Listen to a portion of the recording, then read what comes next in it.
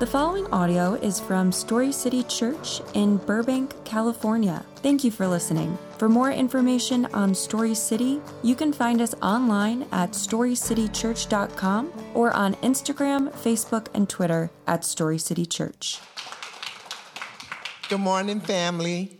We're going to be reading Genesis 4, 1 through 7, and I'm going to read the word, and after I finish, you can say, thanks be to God. Okay? All right. Beginning. The man was intimate with his wife Eve, and she conceived and gave birth to Cain. She said, I have made a male child with the Lord's help. She also gave birth to his brother Abel. Now Abel became a shepherd of flocks, but Cain worked the ground. In the course of time, Cain presented some of the land's produce as an offering to the Lord, and Abel also presented an offering. Some of the firstborn of his flock and their fat portions. The Lord had regard for Abel and his offering, but he did not have regard for Cain and his offering. Cain was furious, and he looked despondent. Then the Lord said to Cain, why are you furious, and why do you look despondent?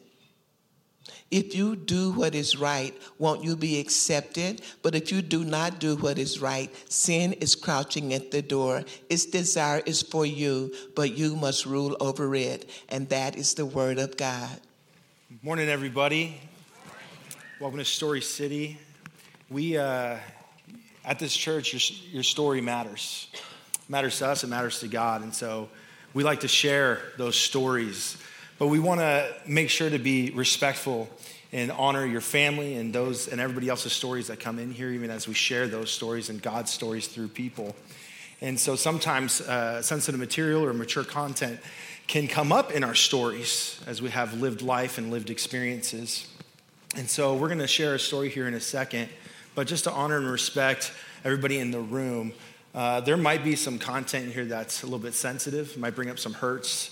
It might even bring up some difficult conversations that you might have to have with family. And so we just want to give a space that honors you, that if this might be a time that there's somebody in the room that you might not want to bring up that conversation with, or it's sensitive to maybe some young people in the room or anything like that, we want to give you the space that and welcome you to that. You can step out of the room and that's comfortable and that's okay and everything. If there's things that are sensitive for you, this might be a time that you might want to step out and that's okay. But we want to make sure to honor God in the stories, want to share our stories with one another, and we want to hear the testimonies and redemption of God through people. Amen? Amen. Let's enjoy the story. The very presence of Christians annoys you because the joy that you see in their life reminds you that you've separated yourself from the Creator. My name is John Allen Harrett. I was born in North Carolina, but lived most of my adult life in Jacksonville, Florida. I was one of 4 children, raised in a Christian home. I knew all the right answers. We were always in church, but it was my parents' faith and not mine. I traveled on Christian drama teams. My senior superlative was Best Christian Testimony. I had everybody fooled but God. Several times throughout the course of my life, seeds of confusion, of a robbing of innocence through exposing me to pornographic materials, and then also in an instance of molestation. As the son of a preacher, when I rejected God and took God out of the equation, there's no moral absolutes. So I did whatever drug I felt like and stripped for a living, making a living in college. Did the gay circuit party and club scene. That was killing me. So I cleaned myself up from gay cokehead stripper to just gay business owner. And that's when I opened the dinner theater and restaurant with a business partner and tried to do things a little bit better, but ultimately God was nowhere there. When you are separated from God, the very presence of Christians annoys you because the joy that you see in their life reminds you that you've separated yourself from the Creator. I was at a point where I had achieved everything I thought I wanted in order to be happy, and I'd gotten it, and there was no fulfillment. My understanding of the world, my aspiration and temporal gain and perceived love was all hingent on the God of the Bible not being real. July 7th of 2007, I surrendered to the God of the Bible being real and His Word having a say in my life. I walked away from my business. I hit restart, or God hit restart. Ended up opening a Christian coffee shop in Jacksonville, Florida, and I was doing handyman work and building a house with my dad on 10 acres in North Florida, but God was calling me to be part of something bigger. And I plugged into a local church. Trey Brunson was a godly influence. When he was called to be part of a church plant in Los Angeles, I felt God calling me along with to help any way I could. And it was clear God had given me a mission and a call to go and help the church plant in Los Angeles called Story City Church. God started letting me work in the art department of film and television industry, and then I started singing with a gospel quartet. And then in 2019, I met my future wife, and in 2021, I got married here at Story City Church. God is faithful. He's true to His Word. He's a good, good Father. I never wanted to be known as an ex-sinner. I think so often we put so much impetus on who a person was before they knew Christ. The Word says, I am crucified with Christ, therefore I no longer live. Jesus Christ now lives in me. 1 Corinthians says, be not deceived, neither fornicators, nor idolaters, nor adulterers, nor slanderers shall inherit the kingdom. The first thing in that list is fornicators. So it's not a matter of heterosexual or homosexual. It's, do you understand that there's a thing called fornication? And God says, no. When God and His Son and the law that He completes is rightfully laid out in a human's life, He is a rewarder of them that diligently seek Him.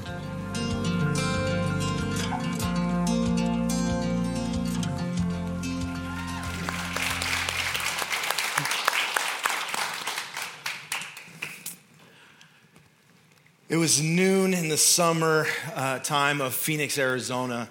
And although the temperatures were reaching at triple digits, it did not hinder from the championship neighborhood soccer tournament between little Justin Haig and little Timmy. The score was 2-1, and Justin was leading the points. Already had made a few of his own and blocked a few of Timmy's. And it all came down to this one last shot. And so Timmy grabs the ball and he sets up for his goal kick. He sets the ball right on top of the lava rocks in the front yard. And as he's gauging his steps and his approach and where he's going to place the ball, Justin stands at the goal. He looks to his right, looks to his left, and sees his goalposts, two of the front yard's saguaro cactuses that are outside. And starts to kick away the lava rocks at the feet to find the patch of dirt underneath, and starts to grind into the dirt to have the best jump off the line for wherever the kick goes. Timmy begins his approach to the ball, and as his leg swings back for the kick, everything freezes. 1/1000. Keep your eye on the ball, Justin. Keep your eye on the ball. Do everything that your coaches have ever told you. Keep your eye on the ball. Timmy likes to go right. He's probably going to go right. Timmy swings, kicks the ball. The ball's going right. 2/1000. All right, it's going pretty wide right. You're going to have to move. You're going to have to jump. Jump with all that you have. Keep your eye on the ball. Jump and keep your eye on the ball. 3/1000. It's going wide right. You're going to have to jump. You're going to have to stretch. Stretch out with everything you have. Keep your eye on the ball and stretch. Boom. Hits the ball. Champion. Yeah, I know I'm a winner. Everything's frozen in this moment. Up in the sky. I did it. I hit the ball. I'm a champion. I'm a winner.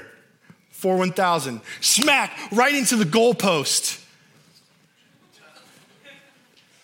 Oh yeah, we're playing with saguaro cactuses.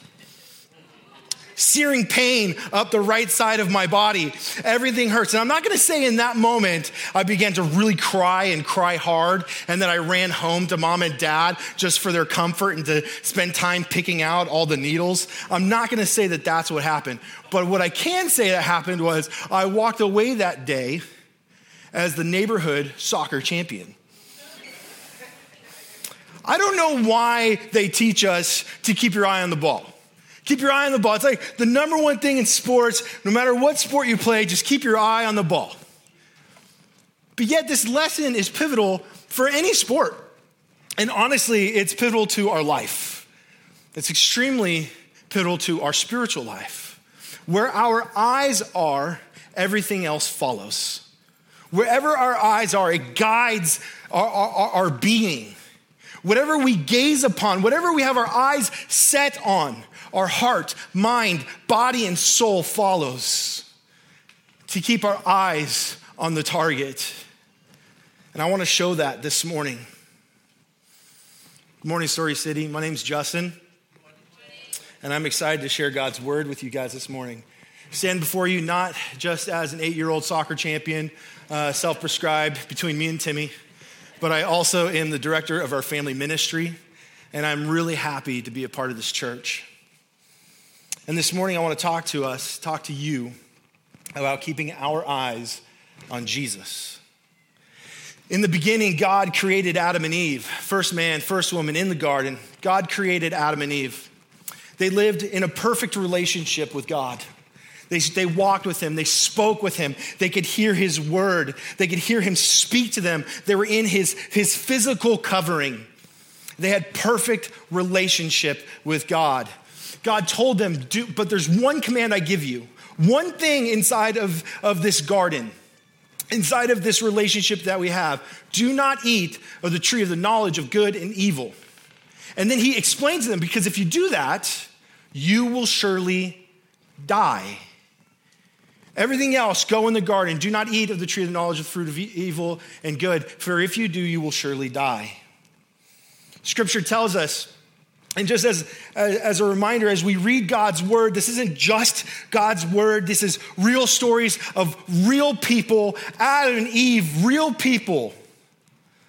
And in Scripture, we see their story as God is in this harmonious relationship with them, as God gives them this command and explains to them the repercussions. We see in their story, Scripture tells us that as Adam and Eve were walking in the garden, Eve looked with her eyes at the fruit, and that she saw that it was pleasing to the eye. And so both Adam and Eve shared in eating of the fruit. It was in that moment that humanity knew sin for the first time. And because of that sin, humanity inherited a spiritual death. The death was both spiritual and physical. The spiritual came in the separation of God's will. For the first time, humanity was not walking in the will of God. And so there was this spiritual disconnect that took place. A spiritual sin that now hovered on humanity as a part of humanity. But it was also a physical death. One where God casts Adam and Eve out of the physical presence, out of the physical covering, and of the nourishment of the tree of life and his protection out of the garden, and they were physically separated from God, both spiritually and physically. And in that physical separation from his provision and covering, that they would know a physical death. This sin separated man from God. I share this for two reasons. The first is to understand that our gaze guides our attention, and it will either lead us to God or away from God. The second is to show that the issue was present at the fall of man. We will see it again with Cain and Abel. We see it throughout Scripture, and we see it still to this day. So if you would, open up with me to Genesis chapter 4. If you've got your Bibles, open to Genesis 4. I know we'll have it up on the screen. If you got your phone Bibles, your Fibles, you can open it up on an app. Safari, Google, whatever you got, Genesis 4. If you're in a physical Bible, it's the first book in the Bible. Super nice and easy, right past the table of contents. It's great. Genesis chapter 4. We're going to start in verse 1. And I'm going to reread verses 1 through 7 for us to focus on. All right, Genesis chapter 4, starting in verse 1. The man, which was Adam, was intimate with his wife. They had sex. And she conceived and gave birth to Cain. She said, I have made a male child with the Lord's help. She also gave birth to his brother Abel. Now Abel became a shepherd of flocks, but Cain worked at the ground. In the course of time, Cain presented some of the land's produce as an offering to the Lord. And Abel also presented an offering, some of the firstborn of his flock and other fat portions. The Lord had regard for Abel and his offering, but he did not have regard for Cain and his offering. Cain was furious and he looked despondent. Then the Lord said to Cain, why are you furious? And why do you look despondent? If you do what is right, won't you be accepted? But if you do not do what is right, sin is crouching at the door. It desires for you, but you must rule over it. Here we see two brothers bringing an offering to the Lord. One of these offerings is accepted and it pleases the Lord. The other offering was rejected by God. Now, when we read this, we may have a lot of questions. Why did God receive one offering, and why was one offering a sin? Take a look at these words here from that scripture. That was regard and despondent. Regard, the Hebrew word is sha'ah, and it means to look at. It means where your focus is, what it is that you're looking at. And despondent is to look away. It's to hang your head, to feel guilty, to feel shame. You can't bear to look up at an object anymore. But take a look at regard, sha'ah, to look at, to set your gaze on. Have you ever seen something that was so beautiful that you just didn't want to look away? You're just looking like, oh. And you just like meditate on that thing. Have you ever done that? For me, it's an 80s Bronco. I've wanted one since I was a child. And every time we're on the road and I'm driving with my wife, I'm like, look, that's what I want. Which is horrible because like now the Bronco's back and everyone's trying to get one. And I'm like, I'm finally at the age where I can afford one. Why are you guys driving up the prices? It's like houses. But have you ever like, I don't know, do you have one? Like another one for me is like when my wife walks by, I'm like, ooh, sha-la-la. What's for you? What's for you? You guys ever have something, you're just gazing and you're like, oh, wow. And you just stop and you're just staring. That's to have regard. That's sha'ah. That is what Abel had with his offering to the Lord. He had regard for the Lord. And when the Lord looked upon Abel and his offering, the Lord had regard. He stopped and he looked and he said, that's beautiful. And the Lord, like, can you imagine this for a moment? Just envision this, that Abel has regard for God. And so he's staring. He's in awe of who God is. And then you have God looking down at the offering, looking down at Abel, being pleased with everything. And we get we have this scene where God and man are coming eye to eye, making a connection, being in harmony with one another, being in communion with one another. And then we have Cain, whose eyes were despondent, whose eyes were on the field and on the ground, who did not have regard for God. God favors Abel's offering, and his eyes remain on Abel. Cain's eyes were away from the Lord. The offering did not cause God's eyes to remain. It's not because God doesn't like his veggies. It wasn't about the substance of the offering. It was about the heart that was behind it. It was the fact that Abel gave from a position of having his eyes on God and seeing who God was, having regard for God. And as he looked at the things that he wanted to give in regard to God. Whereas Cain did not have regard. His eyes were on himself. Cain's eyes were on the ground. And so he could not give an offering with regard to the Lord. So God sees that Cain's upset when there was no regard for his offering. And he addresses it. Cain, why are you upset? Why are you despondent? Why are you hanging your head? Don't you know if you do right? If you love me, Cain, if you give me your heart, if you give me your focus and act from that place, then you will be accepted. You will get me. But if you do not do what's right, if you don't give me your heart, if you don't give me your focus, then sin is crouching. It's going to be ready to attack you. This is your first fill-in. Sin wants to dominate you. Sin wants to dominate you. Sin doesn't want a part of you. Sin does not want a segmented part of your life. Sin wants all of you. Sin wants to take control of your life and move you from one point of where you're focusing and in regard with the Lord and take you to a place where sin is dwelling and dominant over your life to where you cannot be in the presence of the Lord. You cannot have part sin and part God. God wants all of you and sin wants to dominate you. And we see this as the story unfolds in verse 8. Take a look at verse 8 with me. Cain said to his brother Abel, let's go out to the field. And while they were in the field, Cain attacked his brother and Abel killed him. Cain, who gave this selfish offering with no regard to the Lord, and God told him, if you don't fix your heart, if you don't fix your eyes, sin is crouching.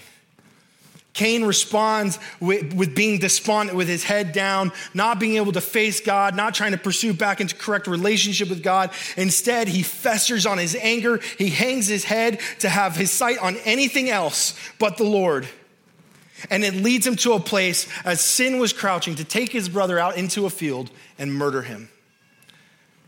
This crouching language is used here. It's to be representative of a predator that's stalking. It's to say that the temptation to sin is ever present. Not sin itself. Sin is not an entity of its own. The temptation to sin is crouching. And as soon as something lets down its guard, as a predator would pounce, as soon as the guard goes down, sin, who's crouching, wants to pounce.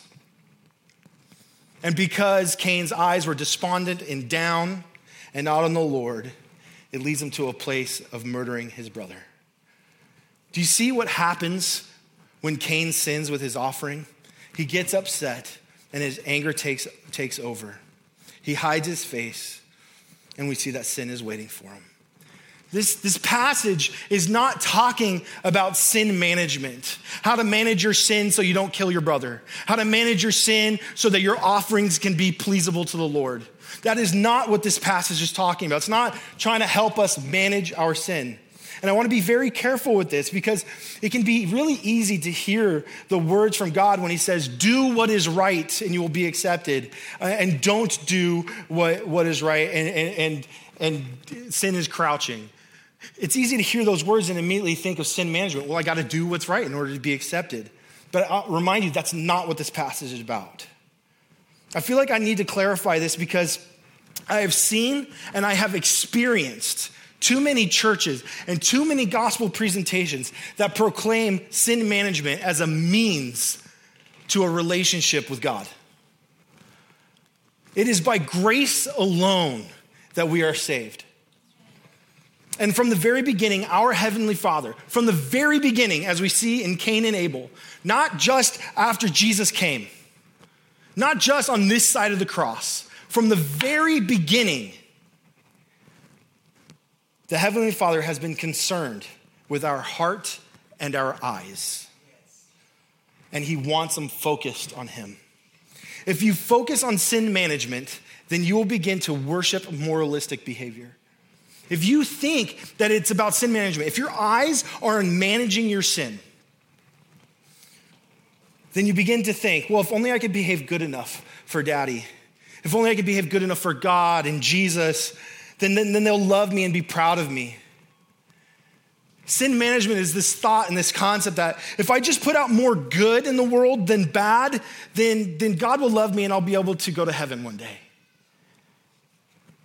God wants our heart. He wants our eyes. He wants our focus. Has anybody been there like me before? The temptation to just focus on sin management? Hear me when I tell you that God loves you. God loves you. Just as you are. God loves you. John 3:16 would tell us that God loves the world. That it was his love that moved him to send his son. It was love that moved Jesus to come from heaven, to come from the throne. Romans 5:8 would tell us that God demonstrates his love for us in this. That he would come and die for us even while we were sinners. His love was present even then. God's love didn't become present once humanity got their stuff together. Oh, finally they got their stuff together. I love them now and I'm gonna go. For while we were still sinners, Christ died for us. He demonstrated his love in that way. God loves you. I don't know if there's anyone here that's like me, but for many years, I had heard about heaven and I had heard about this place, hell.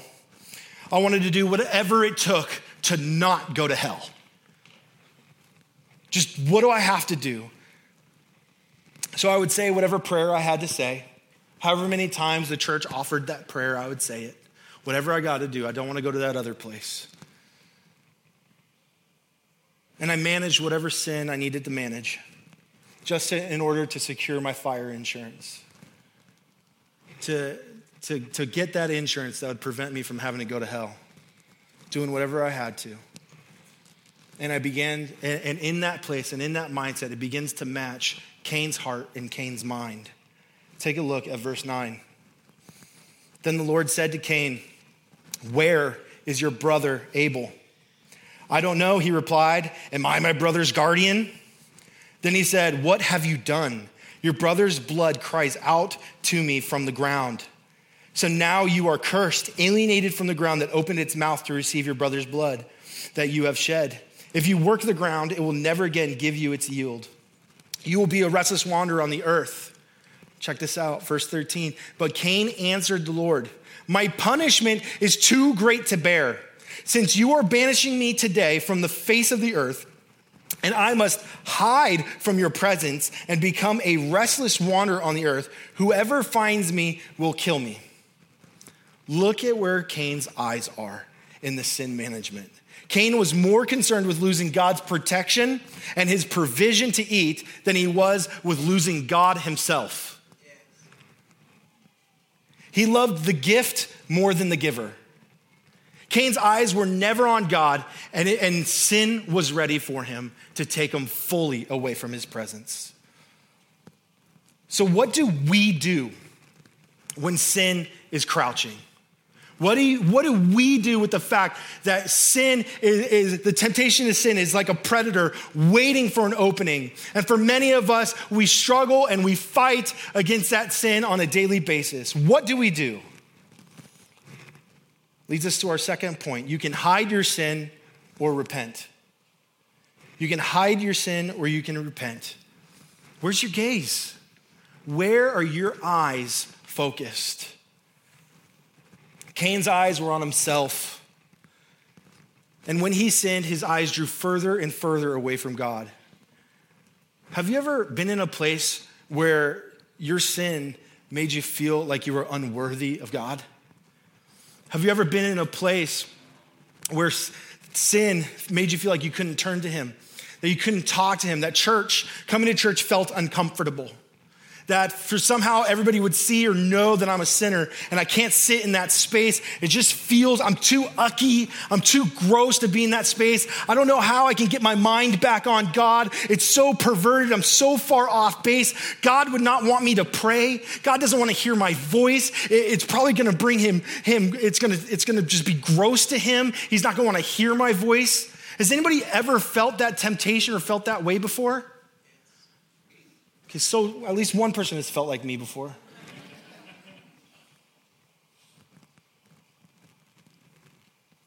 It's like you get into this place where you feel so alienated from God, and the enemy comes and starts to whisper in the ear, you're unworthy, you're unwanted.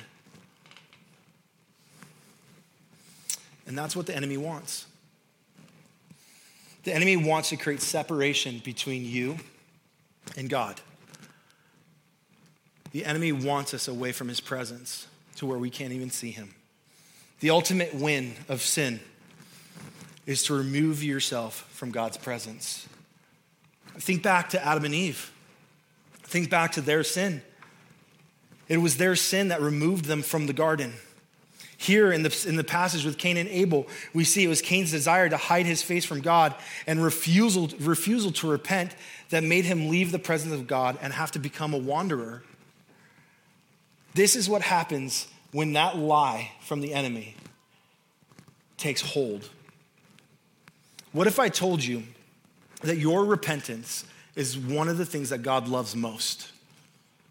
That your repentance is one of the things that God loves most. Remember that passage, those passages, John 3:16 and Romans 5:8, that God loved and so he moved?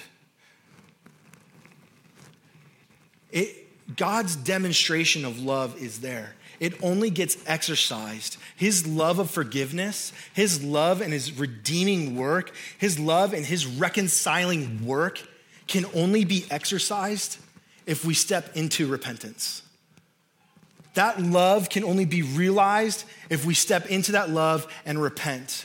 One of the most loving things that we can do in our relationship with God is to turn to him and repent and enter into his presence.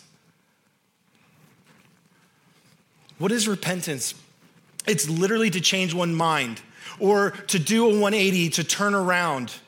It's this thought process. There's this presupposition within repentance that would say that when we sin, that sin wants to dominate us, wants to dominate our minds, and that the only thing that we can think about when we're in sin is sin itself. And so repentance is this thought pattern that if our design is to follow the will of God, and then we get distracted, the temptation of sin, the crouching sin takes our eyes off God, and we begin to wander anywhere else but God, that we change our direction. Now we're living in this sin, we're getting this separation, moving away from him. Repentance is to turn around and change our mind and fix our eyes back on God. And to step into the will of the Lord, into proximity, into relationship with him. To turn around and get back into his presence. There are two lives that we can live. One that pursues the kingdom of God and all that he desires, or we can pursue the kingdom of literally anything else that fulfills the desires of anyone else but God. Sin is tricky. Oftentimes, sin is not just this presentation of that's gross. Obviously, that's right. Do the better choice. Oftentimes, sin is crafty and it looks good and it matches our desires. It matches the desires of our own heart, the things that we might want. It masks itself in there. Because how can something be wrong if it feels good?